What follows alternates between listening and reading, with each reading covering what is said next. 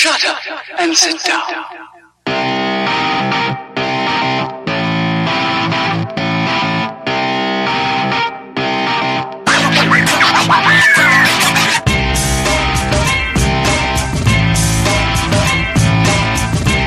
You're listening to The Bridge, keeping you connected with all things sports.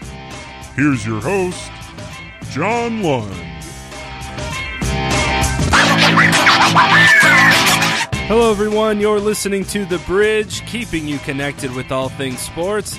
I'm your host, John Lund, the multimedia sports enthusiast, bringing you this podcast. A lot of basketball to talk about and whatever else I might have up my sleeve on episode 4 of The Bridge. Well, we've almost finally reached the end of wrapping up the NCAA men's basketball tournament. We've narrowed it down from 68 teams to the final 2, and you really couldn't ask for more better teams to be in the national championship game, with number 1 Duke facing off against number 1 Wisconsin in what begs to be a magnificent matchup on Monday night. As you can see, I did not mention Kentucky as one of those 2 teams to reach the national championship, even though many people did think that they would get there and finish off that undefeated season after winning 38 straight basketball games. It appeared that they could be invincible, but unfortunately for them, they were not. They were a great team. They were an unbeaten team, but they were not a perfect team. And there were some flaws that they had, both offensively and defensively, and Wisconsin was able to show that in their game on Saturday night. But we'll get into that game. We'll talk a little bit about the Duke-Michigan State game, and we'll preview the matchup that we will see on Monday night. Duke facing off against Wisconsin in a rematch of an earlier game that they played in the ACC Big Ten tournament when Duke was able to win by 10. We'll talk a little bit about what both teams can do to get that win and bring home a national championship come Monday night. So first, let me get started with the first game of Saturday night, and that was Duke facing the 7th seed in Michigan State, and Duke was able to come away with a 20-point victory, basically putting away the game in the second half. A boring game, if you will, probably the most boring game Duke has played this tournament, except for their opening round beatdown against a 16 seed. They were really able to play a flawless game on both ends of the floor, offensively and defensively, shutting the Spartans down on both sides of the ball. But it was Michigan State that got off to the hot start, making 3 early three-pointers by a gentleman with the last name Valentine.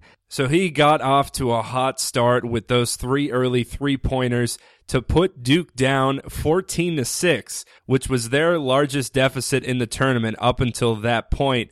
Duke, however, responded, and I was worrisome as a Duke fan that it was possible for them to get off to a slow start against this Michigan State team. They have been known in the past to get off to a slower start, to start whatever game it may be, whether it's a regular season game or an ACC tournament game or the main event in the tournament.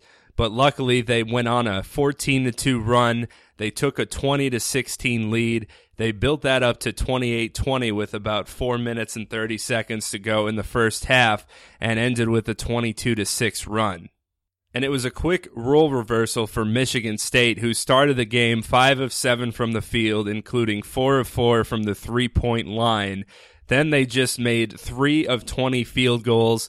They went 0 for 5 from 3. They didn't shoot a free throw until 3 minutes were left in the first half, and Duke really took that momentum into the second half. Michigan State didn't score a field goal in the final 6 minutes. Duke's run ended at 30-11 at the end of the first half, and they held Michigan State to just 30% from the field.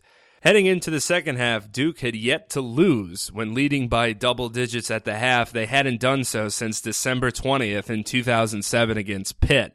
So things were looking good for the Blue Devils. Duke pulled out to a 17-point lead 5 minutes into the first half. Jahlil Okafor, Justice Winslow, and Quinn Cook, 2 Duke freshmen and their senior point guard, had 32 combined points at one point to Michigan State's total of 31. And there weren't many points to really get out of your seat and cheer as a Duke fan until Grayson Allen shot a deep two from the left wing that bounced right back to him. He rebounded his miss and went up and threw it down emphatically. Got his bench riled up, got the crowd riled up for Duke, and that put the Blue Devils up 19. Grayson Allen, of course, an All-American that won the All-American dunk contest last year by jumping over his current teammate, Jahlil Okafor. So the man's got hops. Even though he's only about 6'4", he can really get off the ground. And that was basically the only jump out of your seat moment for the entire game. Duke really took control and managed to continue dominating in the paint. They ended up shooting 50% from the field. The lead got no closer than 13 in the second half after that big run. And one of the major stats was Duke being able to get to the foul line. They made 11 more free throws than Michigan State even attempted in the game. Duke shooting 37 total free throws from the charity stripe. And Duke shot its lowest three-point attempts in any of the tournament games and only made 2 for the entire game, and were still able to come away with a 20-point win. They were just far too dominant in the paint for the Spartans, who decided to not double-team Jahlil Okafor. That's one of the things that coaches look at on their scouting reports going up against that Duke big man, whether or not you should double-team him or if you have enough players that will be able to just guard him one-on-one and will leave the other players to stick with their mans. Michigan State decided that they weren't going to double-team him often, but their big men did get into foul trouble early in the first half. They ended up putting in a third option to guard him during the first half, and he was just able to dominate. He finished with 18 points. Justice Winslow, who really carried Duke in the Utah and Gonzaga game in his hometown of Houston, finished the game with 19 points and 9 rebounds, just missing out on his third double-double in the tournament this year. For Michigan State and head coach Tom Izzo, a disappointing performance after having that underdog role in the tournament, really making a name for themselves in the Big Ten tournament, getting to that championship game and just narrowly losing to Wisconsin. Michigan State looked like that UConn team of last year coming into the 8th seed. They actually had very eerily similar statistics when it comes to the teams that they were able to beat, the points that they scored, and the runs that they were able to go on. Both teams ended up beating 2, 3, and 4 seeds, and it looked eerily similar that it might be a case where Michigan State would take down that number 1 team to get into the championship game, but it ends up being the worst loss in Michigan State tournament history. And when you look at the lineups for both teams, it seemed that Duke had 4 of the 5 best players on the floor when you're talking about just straight up talent, with Justice Winslow, Quinn Cook, Tyus Jones, and Jahlil Okafor. They have Trice as their real only other go-to guy for Michigan State. And it showed in the waning moments when Michigan State really had no answer or anyone to take the ball to the rim and challenge those Duke big men for the entire game. For Duke head coach Mike Krzyzewski, this is his 9th trip to the NCAA championship game. 2 of his 4 championship wins actually came in Indianapolis, so he's looking to hopefully get his 3rd in Indy come Monday night. Coach K is now also 9-1 all-time against Michigan State head coach Tom Izzo. That involves a 3-1 record in the tournament and a 2-0 record now in the Final Four. For Tom Izzo, it drops him to a 2-5 record in the NCAA tournament semifinals. He now has 5 losses in the semis, which is the second most of all time, and he was unable to get that Cinderella run and championship for the Spartans, who have yet to win a championship since that 2000 squad. So after that Duke game ended, you were just hoping that Wisconsin and Kentucky would give some sort of excitement, much like their game in last year's Final Four when Harrison was able to hit that game winner and send Kentucky to the championship game against UConn and send Wisconsin home. Drastically disappointed. That game had to serve as some motivation for them. players going into the game said their motivation really just stemmed from the fact that they wanted to win a national championship. It didn't have as much to do that they would have to go through Kentucky to get there, and that Kentucky had beaten them in last year's game. It didn't matter who they were going to play. Their main goal is to get a national championship. So coming into the game, the storylines were amazing. You have the AP Player in the Year in Frank Kaminsky for Wisconsin. Kentucky, with its 38-0 record, trying to go undefeated and get to the championship game to play against Duke. Wisconsin was just too much for Kentucky. They had success on both sides of the ball and were able to close out the game on both offense and defense and eke out a 71-64 victory and get back to the national championship game. This was an amazing game from start to finish, and it was Wisconsin that took the early momentum, pulling away to lead by as much as 9. For the Badgers, one of their star players, Sam Decker, did not shoot in the last 8 minutes and 41 seconds of the first half, and in that time period, Kentucky was able to claw its way back, tying the game at 32-32 at the 2-minute mark. The Wildcats end up going ahead 36-34. It looks like they're going to take that 2-point lead and momentum into halftime, but Wisconsin was able to tie things at 36 with a jumper just in front of the 3-point line to tie things up at 36 into overtime. In the first half, Kentucky ended up shooting 60%, but they got out-rebounded and only had one offensive rebound themselves. Wisconsin ended up with 11 second-chance points on the offensive glass, and though that might not end up looking like much in the box score, when the game is over, it did lead to a lot of momentum for the Badgers, and they were able to stay in the game heading into halftime. They took that momentum coming out into the second half. They end up going up by 8, 52-44, with 14:41 left in the game. Wisconsin comes out firing, 6 of 7 from the field. Eventually, Kentucky battles back like they did earlier in the first half. They trail by 2. It goes back and forth. Things eventually get tied up at the 8-minute mark. And then one of the first big questionable calls came into play. Wisconsin hit a 3 to get the momentum back, but were charged with an offensive foul when a guard who made the pass for the 3 ended up running into Harrison.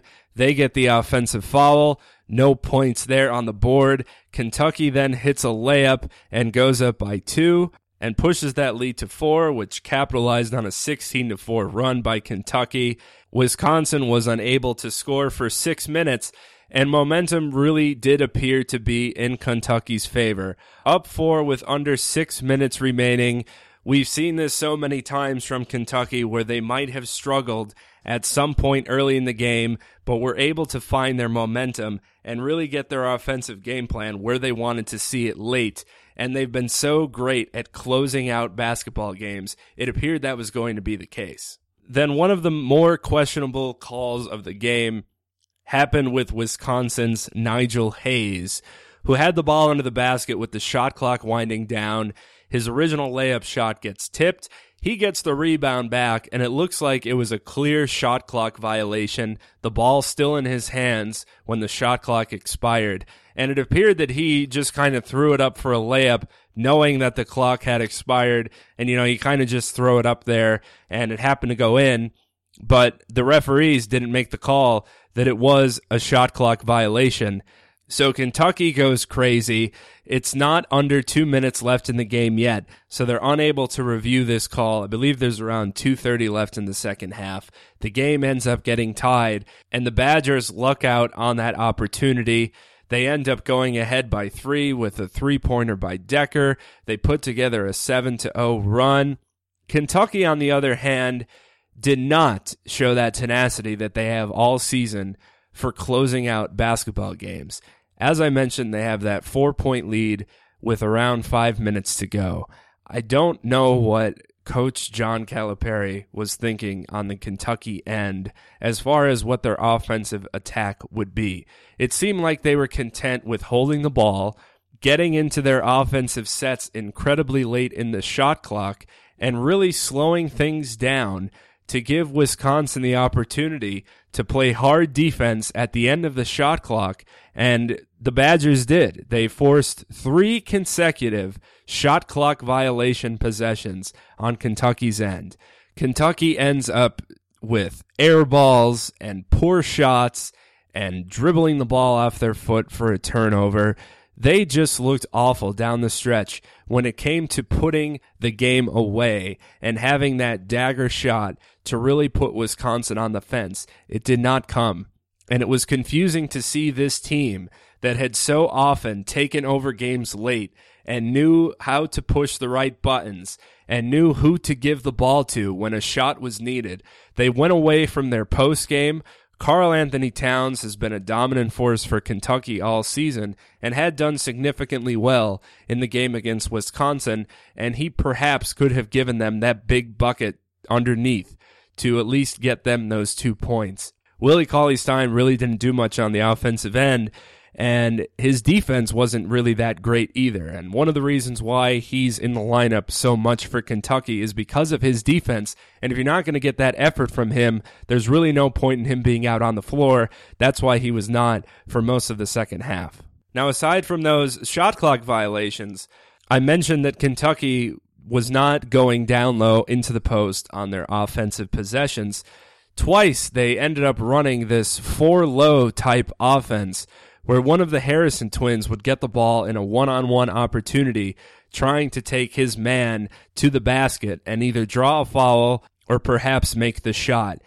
And Kentucky tried that at least twice, and it ended up in shot clock violations or poor shots and turnovers. And it was another question mark as to why that would be the play call in that situation. Now, there's been a lot of reports from some of the sideline reporters that were close enough to hear what was being called on the Kentucky bench that Coach Calipari was adamant in getting the ball down low to Towns and really working things in the post.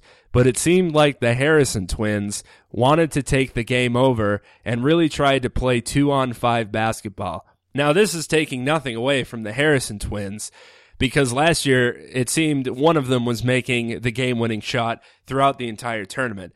They can make big shots, and they've made big plays in the past. It just didn't seem like this was the time to do so, and it really cost Kentucky the game when they were unable to close the game out. Wisconsin, much like Kentucky, and much like I've mentioned in previous podcasts, is a great basketball team when it comes to closing out games. They're great at the free throw line when fouled late. They know how to drain clock and run their offenses to the end of the shot clock and really eat up a lot of time, and that's just what they did to close this game out. They hit big free throws down the stretch. They led 68-64 with 12 seconds left in the game, and it looked to be over at that point. Kentucky calls a timeout with about 8 seconds left to go after that timeout, and the play call was a deep three-pointer from Harrison that came up short of anything, an air ball to end the game. Wisconsin ends up getting the rebound, knocks down a couple more free throws, and they end up winning the game by 7. Kentucky misses 7 of its last 8 field goals. Wisconsin, on the other hand, closes the game out with a 15-4 run and out-rebounds Kentucky 34-22, which is one of the most surprising stats of the game when Kentucky has been so dominant on defense all season long and might not necessarily have a great shooting night, but was able to control the offensive glass.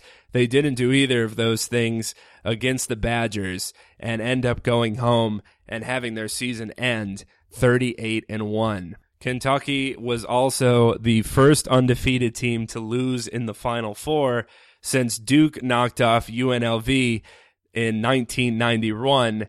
For Wisconsin, their second championship game in school history, their first coming all the way back in 1941, and the AP Player of the Year and most recently named Naismith College Player of the Year, Frank Kaminsky, leads Wisconsin with a double-double, 21 points and 10 rebounds in the win, and has just had an incredible tournament up until this point. Now that we know how both teams got to the championship game, I wanted to take a little bit of a look and recap what we can expect on Monday night and what both teams can do to give them the best chance to take home a national championship.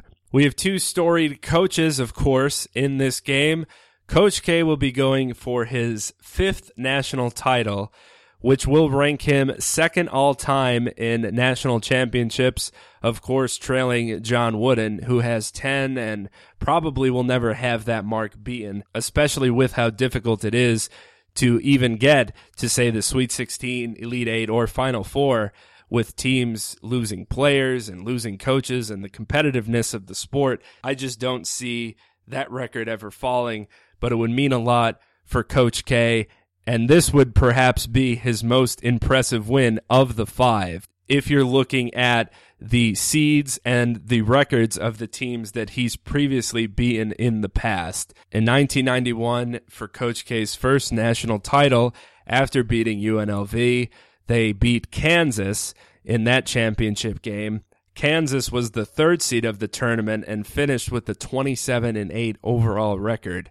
That next year, beating the Fab Five, Michigan, in the championship, Michigan came into the tournament as a 6th seed, ended with a 25-9 overall record. In 2001, when Duke took down Arizona, the Wildcats were a 2 seed and finished the year 28-8. And in 2010, we remember that Cinderella run for Butler for those 2 years there. They came into the tournament as the 5 seed and finished with a 33-5 overall record. And you look at Wisconsin now coming into the game with a 36-3 record. At least statistically, it would be the biggest win for Coach K if you want to look at records and seeds facing the number 1 seed in Wisconsin. On the Wisconsin side, you have Wilkes University's favorite alumni, Bo Ryan, who has won 4 championships. He's also going for his 5th championship, but his 4 came in Division III.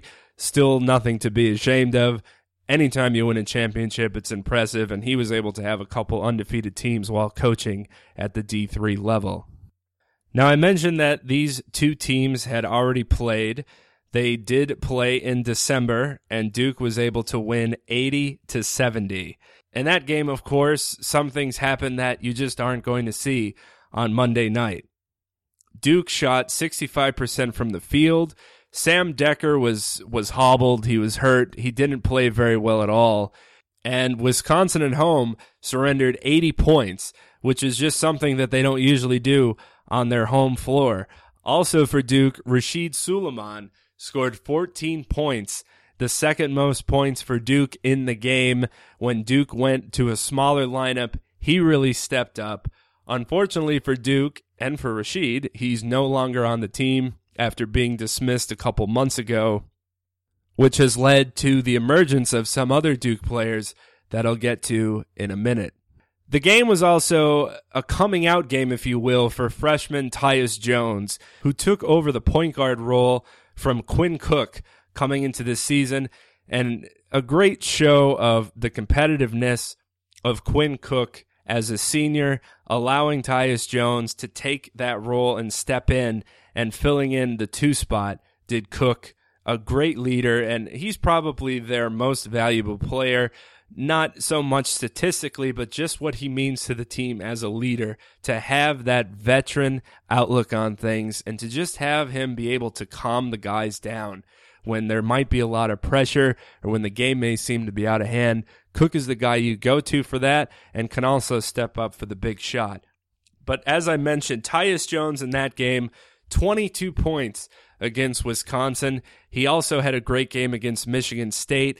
Those 2 games really set the standard for what people could expect from him throughout the season, and he certainly hasn't disappointed. Jahlil Okafor, the big man down low, 13 points. Quinn Cook had 13 points as well, and it was a quiet night for freshman Justice Winslow. He had just 5 points. Matt Jones, coming off the bench, had just 3 points. And Grayson Allen, who I mentioned earlier in the show, didn't even play because Solomon had came up so big. The big men, Emil Jefferson and Marshall Plumlee, also didn't get much playing time either.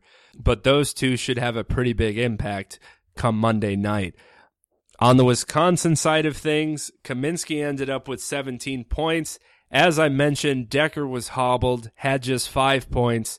Their big scoring threat came from Trevon Jackson, who finished with 25 points. He's coming off a nagging injury as well entering this game, but he seems to be getting back to where he was as a player. So that's great news for the Badgers, and they could look for him to give back what they're used to seeing from him when he's healthy. And I mentioned Kaminsky and Jahlil Okafor.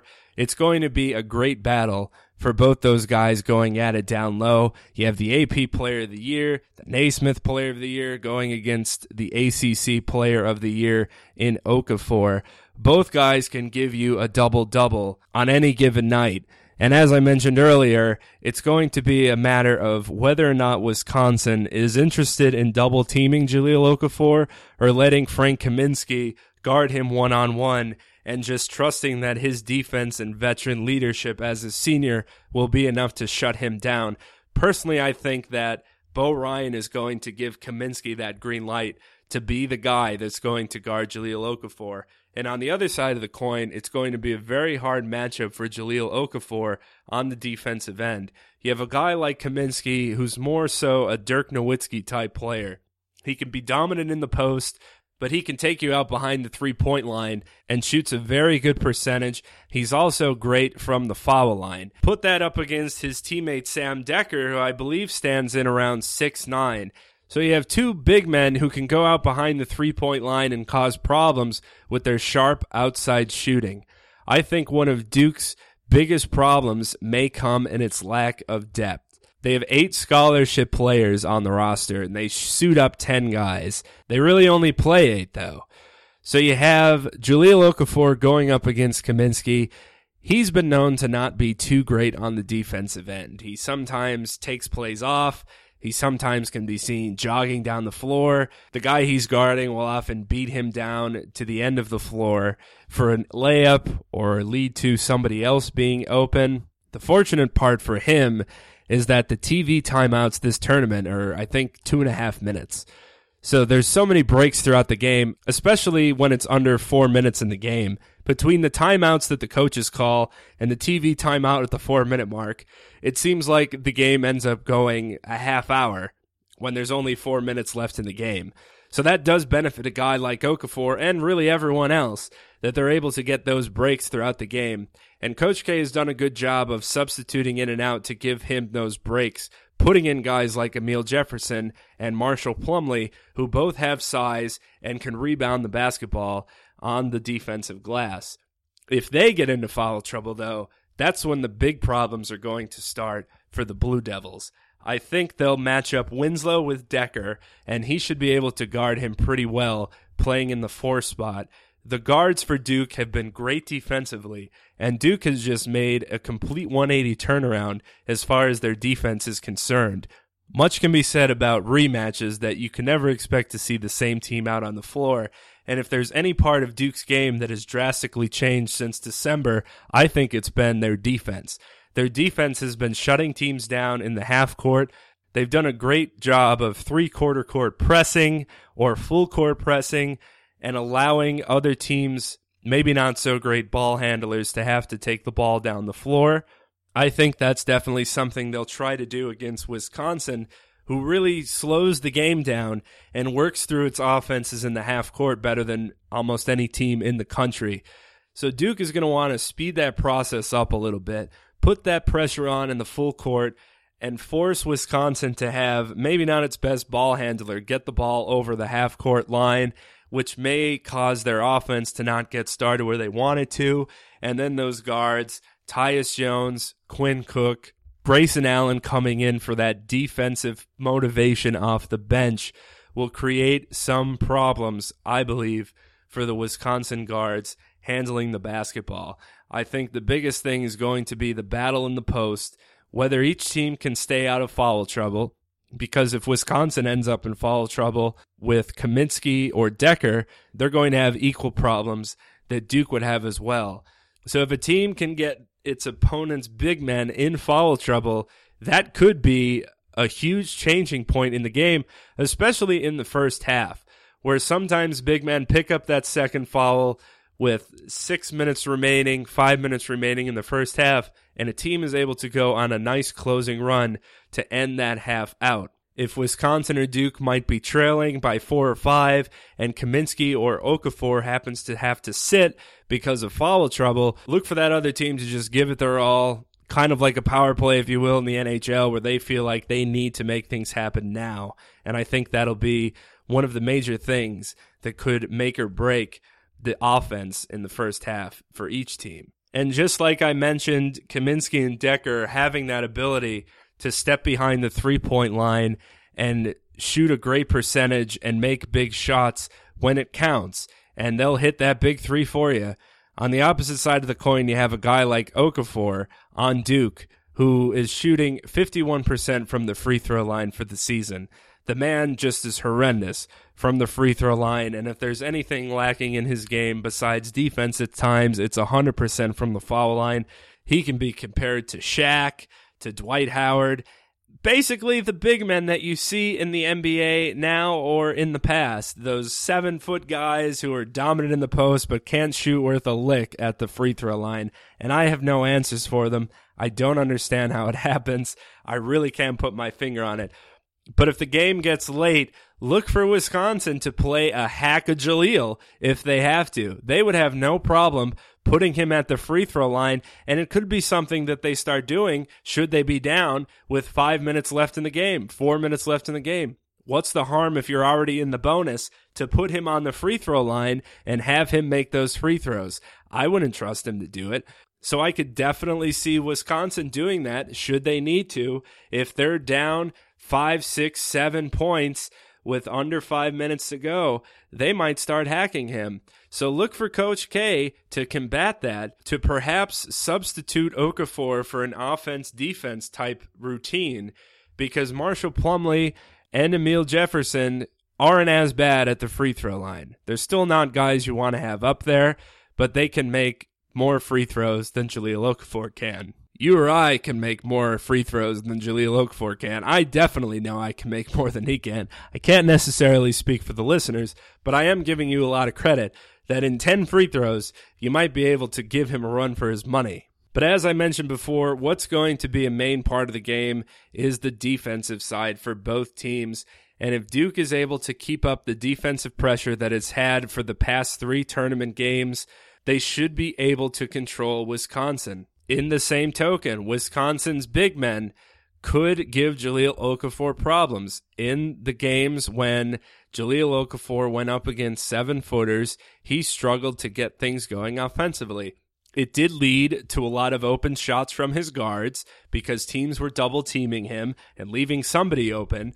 But if that ends up happening and guards aren't making those shots when they have them, it could definitely give Duke major frustration and problems if the guards are having an off shooting night, because then Wisconsin knows it'll be able to double team Jahlil Okafor and wait for him to pass it out and just assume that they're not going to make the shot. If Duke's outside shooters are hot, however, that's going to force Wisconsin to play Jahlil Okafor straight up, and we'll see what the big men can do against the AP Player of the Year.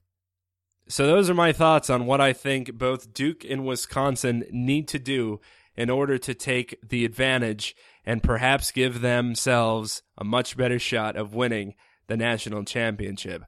As it stands now, the game is at a pick'em for all you Vegas bettors out there. It's take it or leave it, all or nothing. Everything's on the floor.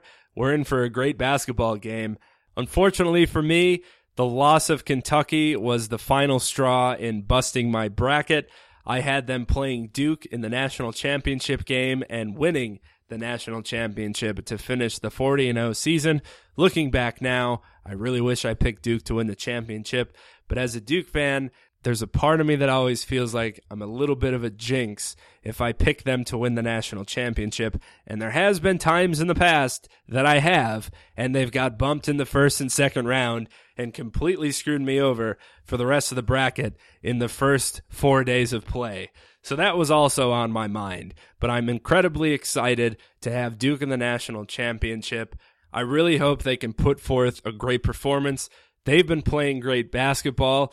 Wisconsin has also been playing great basketball. It might be tough for them to try and avoid that letdown game that you hear about when a team has to get up and really play its best in order to beat a number one team or a team they shouldn't necessarily beat. I don't think the Badgers will fall into that category. I think Bo Ryan will definitely have them ready to play.